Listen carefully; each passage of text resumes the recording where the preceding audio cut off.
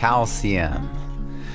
So calcium is often one element that, for some farmers, was always included in the NPK scenario. But I know that NPK has been what people thought they always needed, but there are smart farmers that have always known that calcium is king. And what we know today is remarkable.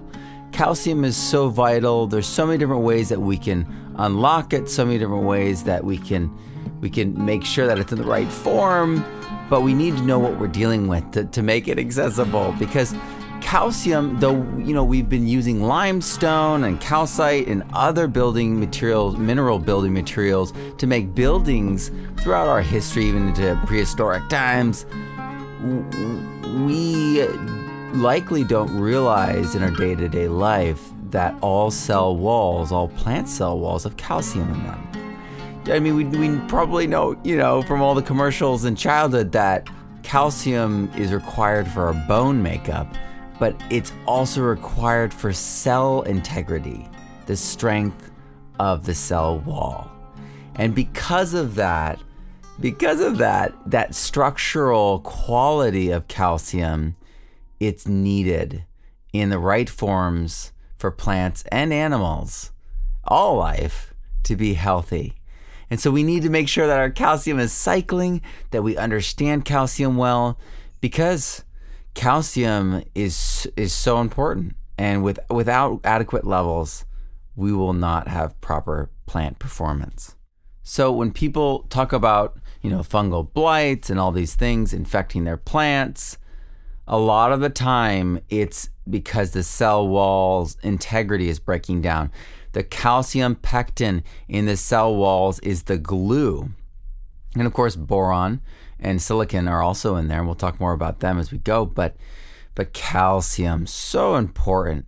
And plants can take up more calcium than phosphorus.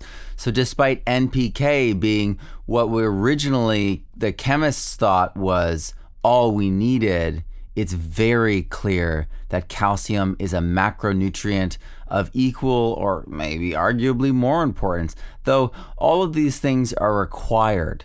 There's no hierarchy of need, really. There's hierarchy of access sometimes for certain processes, right? We need this element to come in first, and then in this next stage of reactions, we need that element to come in.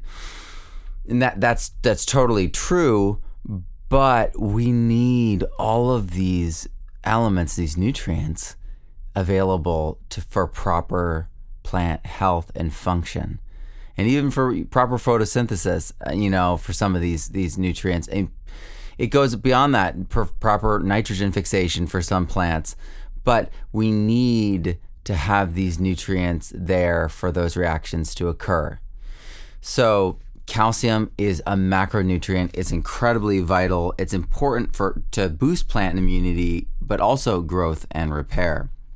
So all the coral reefs, all the shells, they are made with calcium carbonate. But as I said before, limestone, right? Limestone is predominantly calcite and aragonite, and also calcium carbonate. But it's that calcium carbonate that I want us to focus on for a moment, because we find that in the shells, we find that in the tropical sands from the coral reefs, and this is why acidity in the oceans is such a big deal, because all the animals with shells, all of them are relying upon an alkaline environment to maintain the integrity of their shells. And as soon as we raise the acidity, we actually break those things down. We start to acidify them, and they start to solubilize. This is good to know for us in the soil, right? That we need to make sure that we're in the right pH zone to unlock calcium in the soils for us. But this also demonstrates why it's so incredibly important to keep the carbonic acid, the topsoil runoff, because the topsoil running off is always combining with water and creating carbonic acids. The carbon is, right? And so that carbonic acid, that's H2CO3, that combines with calcium carbonate. So CaCO3. So as these things combine, we have a lot of CO2 being released, which again diffuses in the water and again becomes carbonic acid and continues the process of acidification. It's a runaway train effect, in fact. And it's the most dire environmental situation that I know of. And it's the one that's being overlooked largely in the discussion about what's to be done about the environment and climate. The linchpin and all that is soil, but I would say the drawdown, the major drawdown, 10 times the drawdown that land plants can provide, and also the majority of our oxygen, is the ocean and the coastline specifically.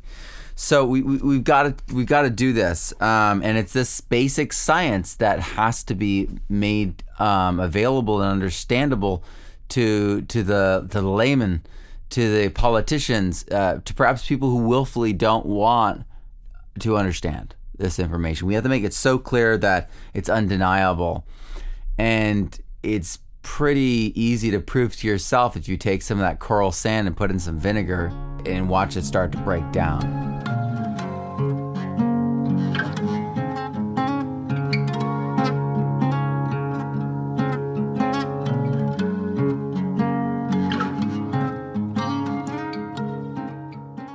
Regenerative soil is the breakthrough that farmers and gardeners all over the world are using to unlock the full potential of their plants and soils. Universities are doubling their yields. Farmers are increasing their water holding capacity by thousands of gallons of water per acre per year. Gardeners are seeing pest pressure disappear and evaporate. The most challenging aspects of growing food are being addressed by focusing on the linchpin to all life, the soil.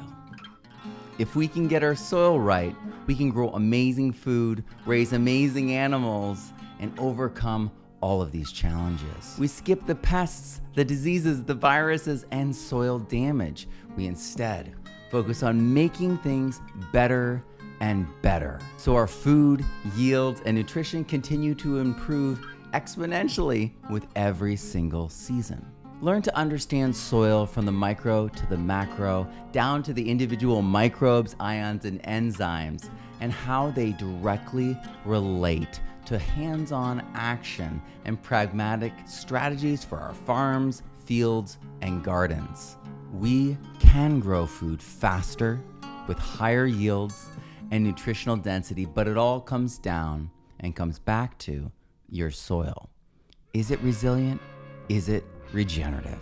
Join us and change the way you see the world, food, soils, and everything and how it relates. I'm Matt Powers. Grow abundantly, learn daily, and live regeneratively. And click that link. Join us this season. Don't miss out.